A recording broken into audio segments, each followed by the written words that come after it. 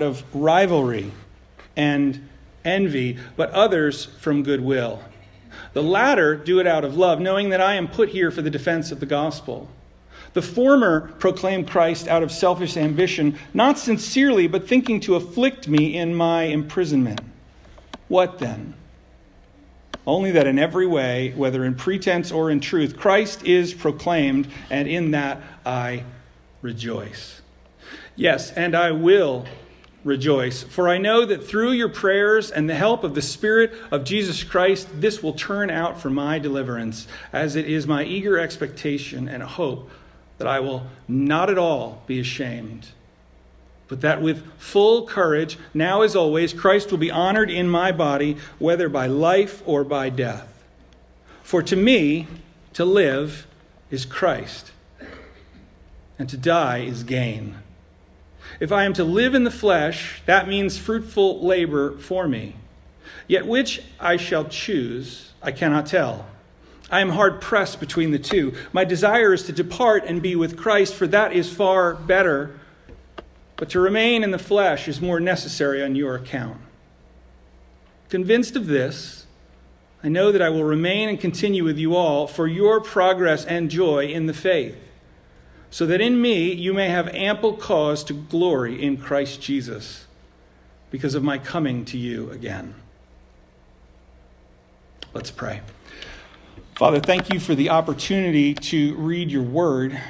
We pray that we would not take this freedom for granted, but that we would take each occasion as we hear your word to hide it in our heart, that we would take each exposure to your word, each hearing of it, that we would be those who don't hear it in a sense that we've heard this before and it's familiar and explain unto us something new, but instead that we would say, this is good. I need to hear this and take this to heart. I need to structure and build my life around it. I need to make sure that this is my foundation. And so we pray that you would help us to apply ourselves to this word. There are many temptations to pursue many different goals. We pray that you would help us to set your will and your way and your mindset as our singular focus, not only because you call us to, but because you have given us good things, because you have treated us better than we deserve, because it is what is best for us. And so we pray, Lord, that you would help us to find our focus in your will, because it is good, because it comes from you. And we pray that you would do that by the power of your Spirit, and we trust that you will. We pray this in Jesus' name. Amen. There are things that I would really struggle with if I had to go backwards. Okay, if I had to take steps back from 2019 and go back to, say, 2009, right? Or 1999, or 1989, I would get back there, right? And I lived through 1989, and I lived through 1999, and they were good years. But man, I would notice the lack of certain things that I take for granted now. So much so, I think we understand this, that when we look at our life and we look at the benefits that are there for us, we say things like, I would die without this, right? I would die without Amazon Prime. What in the world did I do before this? Like, I would go to stores and buy stuff. Like, I had to think, will they have the book in the store? Can you imagine? Like that we would have to wrestle with this problem. Right now you can go online and you can say, I want anything. And it will be at your house if you have Amazon Prime in 2 days. It will be there if it is in stock. And if it is not, right, you can just click over and pick a different color and it's probably in stock and it will be at your house in 2 days. And coming soon, right, it will be at your house in 24 hours or in 2 hours because they are on their game and they are making money like crazy because this is what people want. They want their stuff and they want it now, right? To go back to 1989 and to say, Mom, could you please drive me to the mall so I can look and see if they have this book that I want? Is like, no, I'm not doing this. Nope. Amazon Prime. What is it that you would die without? Can you imagine your life without music? Without coffee? What is there that you absolutely could not live without?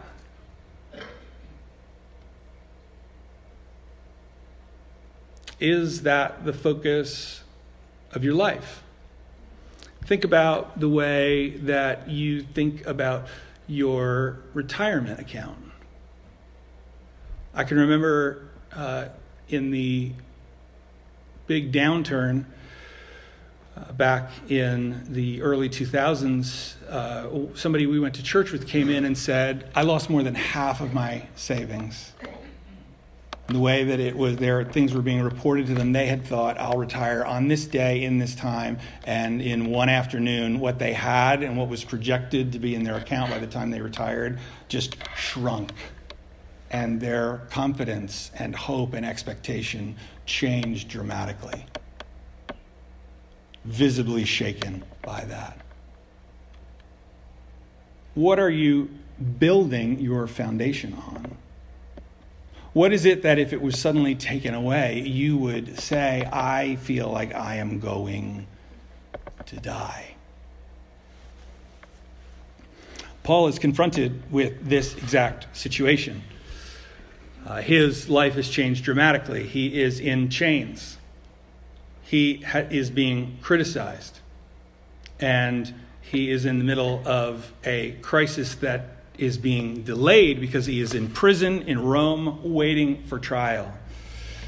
Now, here's the distinct difference in Paul's mindset, and this is what we've been focusing on a lot in Philippians, than the typical mindset of the world and the mindset that many of us struggle with as believers. Paul had a singular mindset, and he is looking at his circumstances and looking at what's coming in the future through a singular mind, saying, I have been bought by Christ. I am his servant. I exist to serve him. And therefore, I look at each and every one of these opportunities through the lens of glorifying God and magnifying him. Now, did he do this perfectly? I don't think he did. I think that there were probably periods of struggle where he had to wrestle through the thinking of what was going on. There's a passage in the book of 2 Corinthians where he talks about the missionary journey in Asia where he, I believe, was struggling with some kind of physical illness. Sometimes people think that he had malaria. And he said, in Asia, we want you to be aware that when we were in Asia, we despaired of life itself. Right? What is he saying there? This is right in the first chapter. He's saying, we wanted to die. Things were so difficult. Like we almost gave up hope. But then he says, God delivered us and he comforted us. And as he goes through these situations and circumstances and sees God's deliverance, his confidence to face each new trial grows. This is what David says when David is in the tent with Saul, right? Saul's like, you are going to need the latest in military technology to fight this giant. Get rid of your shepherdy ways, right? And act like a soldier. Here is some armor. Here is a sword. And he says, nope, didn't have any of that when I fought the lion. Didn't have any of that when I fought the bear.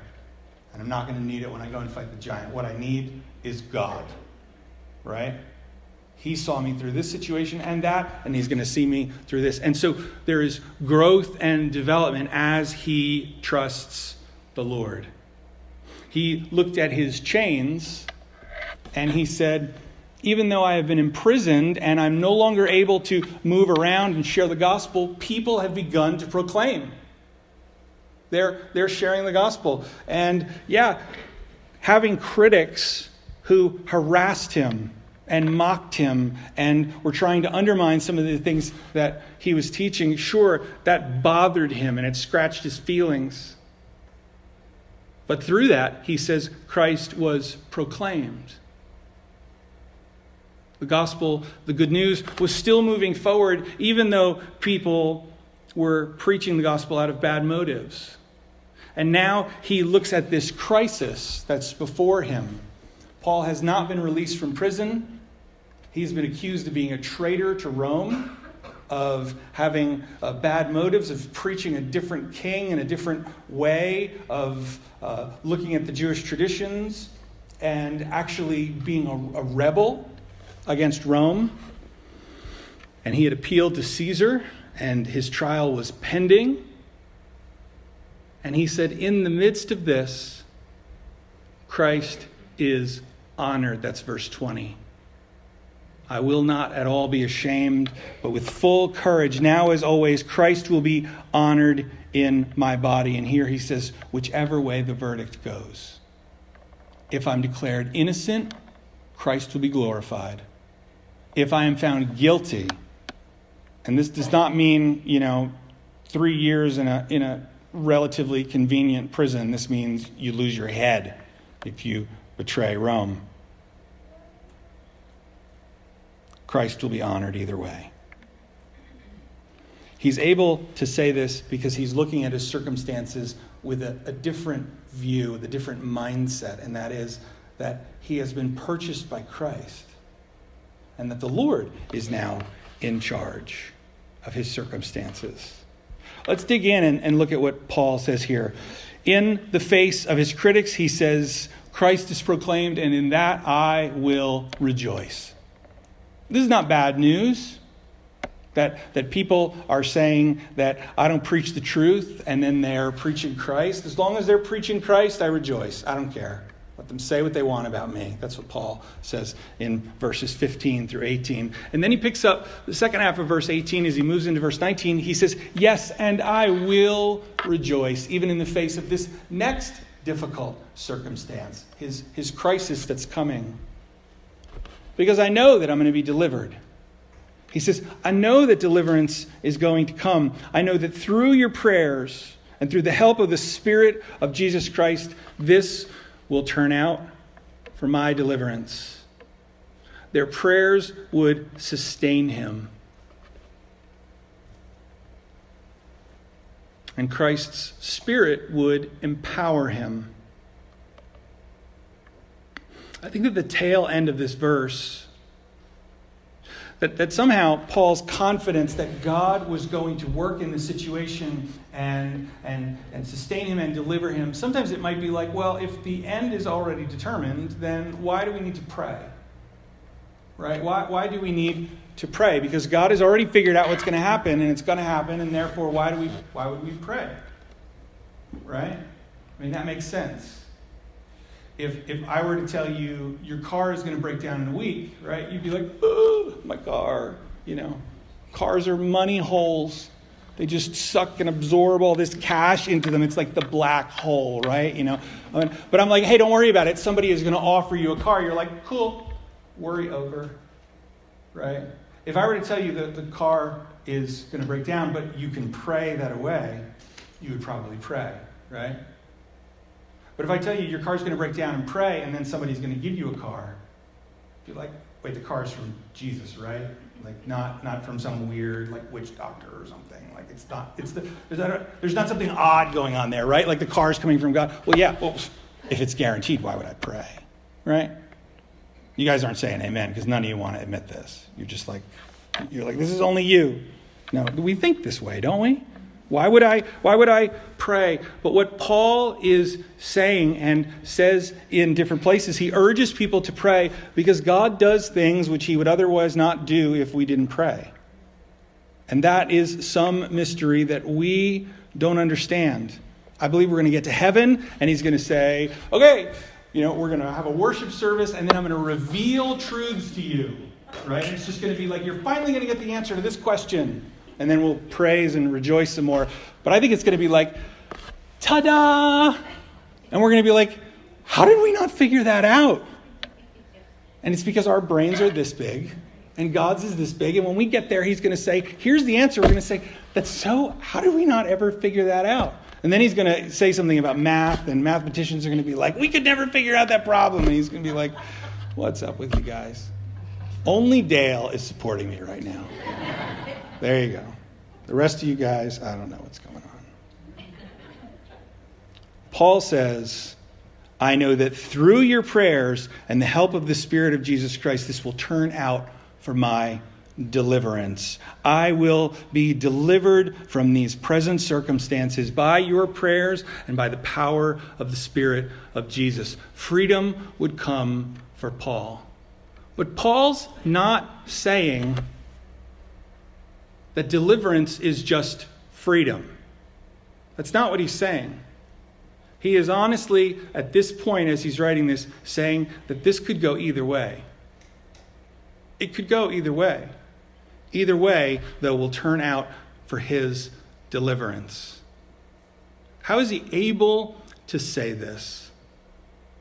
How is he able to say, I will be ready to go and stand before Caesar and receive a guilty verdict, sustained by your prayers, sustained by the work of the power of the Spirit, or I will be set free even though this is going to be scary? How is he able to view both of these as deliverance? It's because he looks at his life and he says, I am for the use of the Lord Jesus. Whatever he chooses, I'm fine with. My body is not my own. The honor of the Lord is preeminent. He says, it is my eager expectation and hope that I will not be at all ashamed. This is theological language that shows up in other places. In the book of Romans, he says, whoever calls upon the Lord will not be ashamed. All who call upon the name of the Lord will be saved, right? The burning shame, some of us have experienced this as children, and it explains so many of our issues, right? We're in class and don't know like sobs or sadness for me here, okay? You didn't laugh at my jokes. I don't want you to say, aw, right? And it's like somebody's handing out invitations, right? And it's like, oh, here's an invitation for you, and for you, and for you, and for you. And they're going down the line, and they come to you, and you're like, an invitation, and nothing for you. And you're like, oh, crush. My soul just falls apart.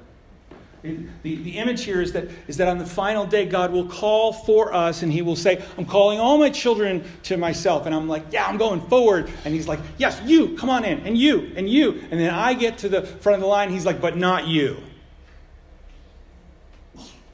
If Christ is in us, if we put our faith and trust in him, we will not be at all ashamed. That's what Paul's saying here. This is my eager expectation and hope. And he's not talking like maybe this is true. He's saying, I know this is true. And so with full courage, now, as always, Christ is going to be honored in my body. He says, I am putting it all on the line.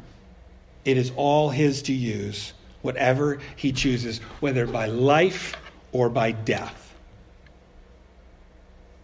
His body was not his.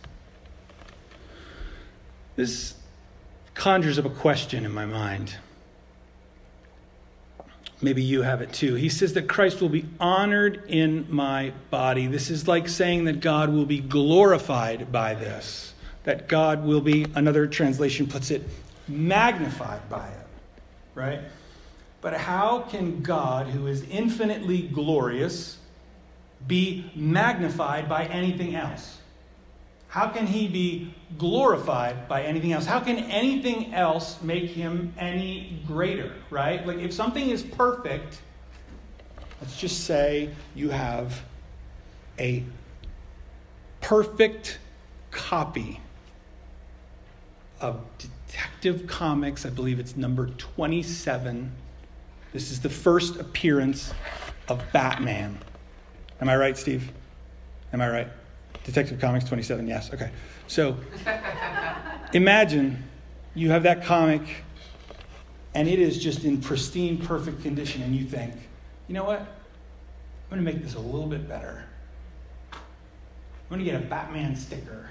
I'm going to put it right on the cover. Right? You have ruined it. Right? It is now no longer mint. It is junk. Like, you are dumb. You have destroyed it. So don't ever do that. Like, you know, if you feel like you would, then just please stay away, right? But how does God become magnified by what we do, being imperfect as we are? How is he seen as more glorious when he is already infinitely glorious? I think a bit of the clue is included in the word that some translators have used to translate the word honored, and that is magnified. Because think about the way that magnification works. We have two kinds of magnification. Right, I'm rolling into a little STEM lesson here for you, right? STEM is like the future of American education, right? Science, technology, education, and math. I'm giving you a little something here, right? Future of America. Here we go. Magnification works two ways. Microscopes make small things big, right? Through magnification. You may have already known this, but I have just reminded you. But there is another kind of scope that has a magnification power to it, and that's a telescope. And telescopes make big things small and clear, right? The sun or star that you're looking at through a telescope is actually a sun like ours, and if you were close to it, it would disintegrate you. It is a massive ball of incandescent burning intensity, right? It is huge. It would not fit in that lens if you were close to it. But the telescope brings it home to you, right? Telescopes make big things small, and microscopes make small things big. They both bring them into focus and present them to the eye. The believer, the Christian, is a kind of a lens for the world. Because for many, Christ is distant and alien and foreign, and does not appear to them as he does to us. The way that believers handle difficulty, the way that they handle struggles and trials, is a lens to them that makes a little foreign, alien Jesus look bigger to them.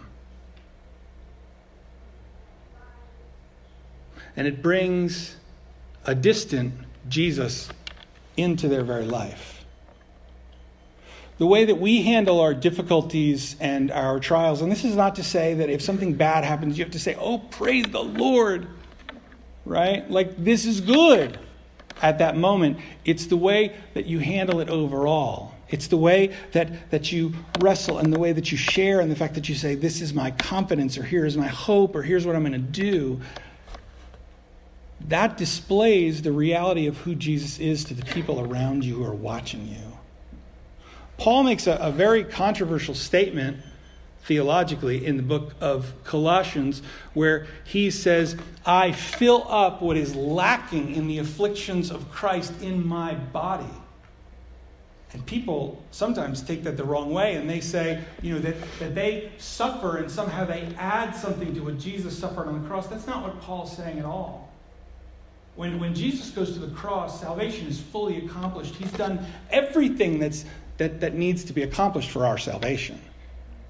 For us to be saved, for us to be delivered from our sins, we need to do some very simple things. We need to admit that we have a need before the Lord, right? That He is righteous and that we are not, that we have sinned against Him, and He is perfect and we are not, and that we need someone to fix that for us. We come to Him needy, and Jesus, who lived a perfect life, goes to the cross, taking our place. And if we put our faith and trust in Him, then He gives us Christ's righteousness and counts us as if we have never sinned. That's how we get salvation, and it is complete. We don't need to add anything to it. We don't need to fill anything up. So how then does Paul say that he fills up the afflictions of Christ, that he completes what's lacking? Here's the thing. People can't look at the suffering of Christ again. It happened once. You and I have never seen it. But we've seen other believers suffer, haven't we? We've seen them suffer and depend on Christ in a way that makes us say, there's something there. Look at the way that they're handling this. Look at the way that God is walking them through it. Look at the peace that they have in the middle of difficult circumstances. Look at them trust. Look at them not lose their mind the way that I do every time something goes wrong. And then we think maybe there's a better way to handle things. The way that we act and the way that we behave and the way that we respond to difficulty or struggle or trial is a microscope and a telescope that makes a distant or a small Jesus appear bigger to other people. It's not just us, striking up conversations around the water cooler and saying, this is what's true, please believe this. Right? It's us going through our life circumstances and other people saying, is what they say, what they're pushing me towards, what they're asking me to believe, is that true or not? Do they actually live like it's true? Paul is living like this is true when his very life is on the line. When judgment could come and he could lose his head. Christ will be honored through him. He will be magnified. Either Paul is going to emerge from this and say, you know what? God delivered me and I give him all the credit. It wasn't my wittiness. It wasn't the way that I presented my legal argument. It wasn't, some weird technicality legally. It was God who delivered me. Christ will be magnified. People will say, that's amazing. This guy was accused of insurrection, and everyone who ever does that, Rome takes them. Or he'd be a martyr for Jesus, and people will say he went all the way. He gave everything. And so Christ would be magnified. How is he able to do this? It's because the way that he does the math of his life, and I'm not going to launch into algebra here because I will mess it up. He says, for me to live is Christ. For me, I'm doing algebra. I should run away from this. For me, to go on living means that I'm going to make Christ the highest priority of my life. And so if I live, I win. And right now, here I am, magnifying Christ in this trial, I win. For me, to live is Christ, and to die is gain. If I die, I win. So either way, if I'm set free, I win. If I am executed, I win, is what Paul is saying. If I'm to live in the flesh, that means fruitful labor for me. If they let me go, I'm going right back to doing what I was doing before. I am going to preach the gospel. I am going to go from place to place, and I am going to share. He didn't make it where he was headed when he wrote the book of Romans. He wrote the book of Romans and was hoping to get to them so that they could help him with missionary funds and send him on to Spain, because no missionaries had gone there. And he's like, people are everywhere now preaching the gospel, building on the foundation that I laid. I was there first. I preach the gospel, and then people are coming in after me preaching. He's like, I want to go where people have never heard about Jesus. I'm going to Spain, right? People want to go to Spain and look around and eat Spanish food. He's like, I want to go there, and I want to preach the gospel there. Because Jesus, people don't know Jesus there yet. They let me free, I'm going there. Fruitful labor. If I live in the flesh, that means fruitful labor for me. It means I will continue to advance the kingdom. Yet which I shall choose, I cannot tell. I'm hard pressed between the two. He's like, this is a difficult question. Die and go home? Be with Jesus? Or live on? My desire is to depart and be with Christ. That is far better. But to remain in the flesh is more necessary on your account. He says, I believe that the church still needs me at this point. That I have time left. I have things that I need to do. I find this, it's kind of comical on one level. Like this is out of his control what will happen to him. And he's like, live or die. I really want to go home and be with Jesus. So death is very attractive. Or I get a fruitful labor. He's like, I really don't know what to choose. Like the Romans are going to come to him and say, execution or freedom? Which would you like? You know, they're going to choose for him. But he's acting like he's in control here. Because he knows that God is in control. That is his focus. And either way, he sees advantage for himself. He is trusting in God's goodness and his power. And so he's like, if I die, that's good. That's God's plan. If I'm set free, that's good. That's God's plan. But he states it like he has a choice. Convinced of this, I know that I'll remain and continue with you all for your progress and joy in the faith, so that in me you may have ample cause to glory in Christ Jesus. I'm going to choose to stick around. Because then you're going to say, God is amazing. He set Paul free.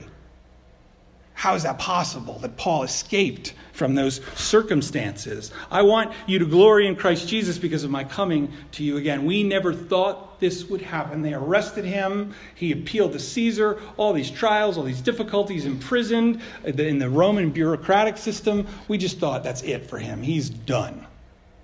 But Jesus set him free.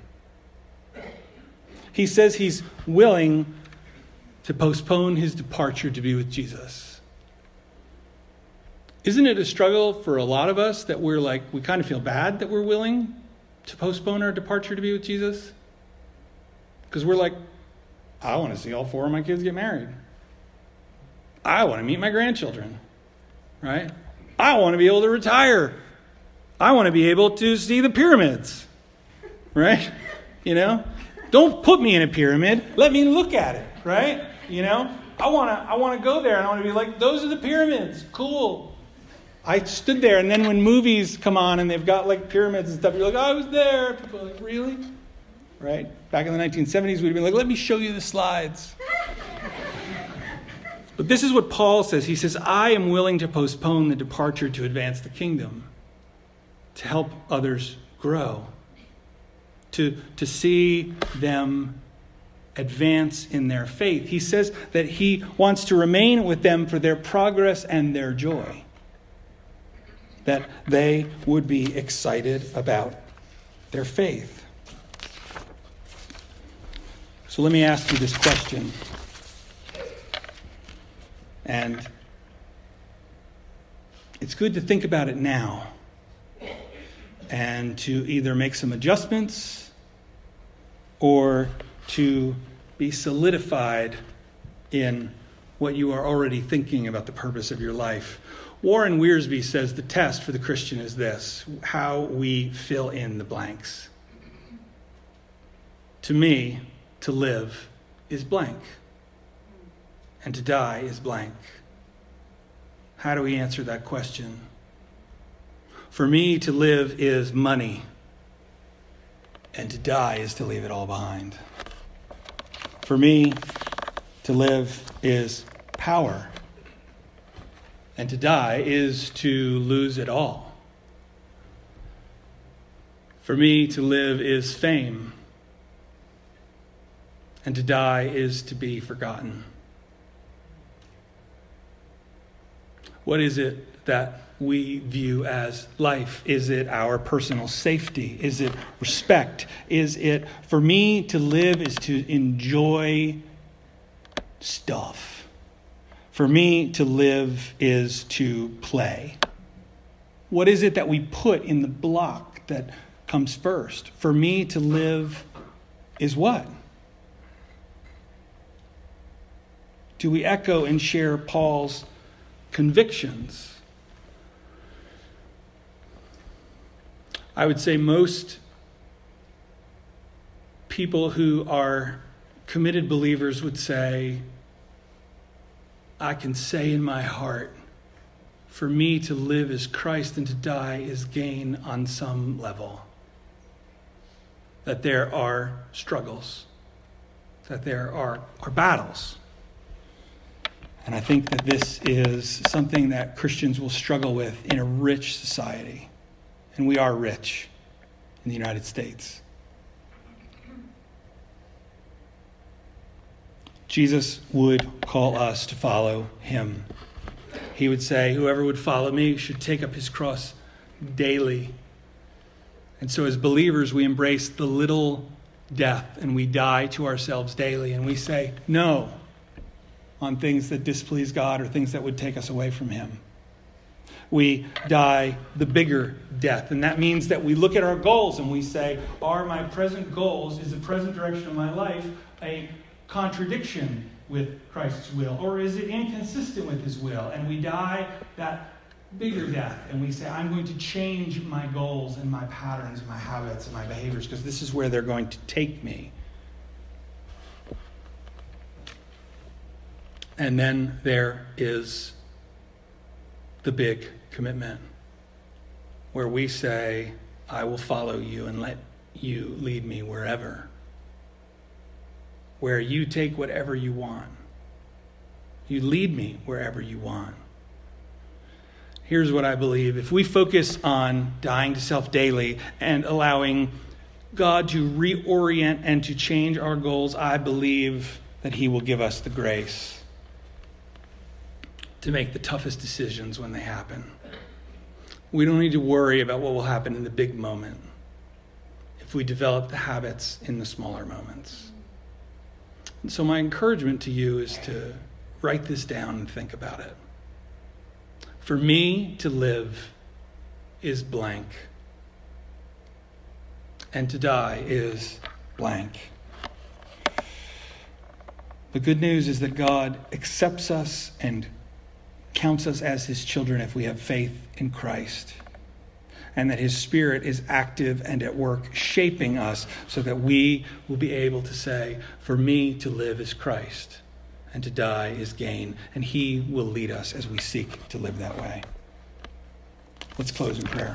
Father, thank you for your grace and your kindness toward us. We thank you that your Spirit is with us and that you accept us on the basis of Christ and that you work in us, shaping our lives, transforming our worldview, altering the way that we think and the way that we approach life, that we might fulfill your expectations and your desire for us. Lord, I pray that we would develop the habit of saying yes to you over and over as you seek to lead and guide us by your will. We pray, Father, for your glory, that we would have great confidence in Jesus' work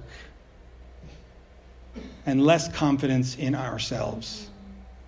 And that we would grow in grace as we seek to follow you each and every day. Father, we just pray that you would help us to continue to focus and to have that singular mind where we say, my life is yours, and that we would surrender to your will. We pray, Lord, that you would make this all so in the precious name of Jesus.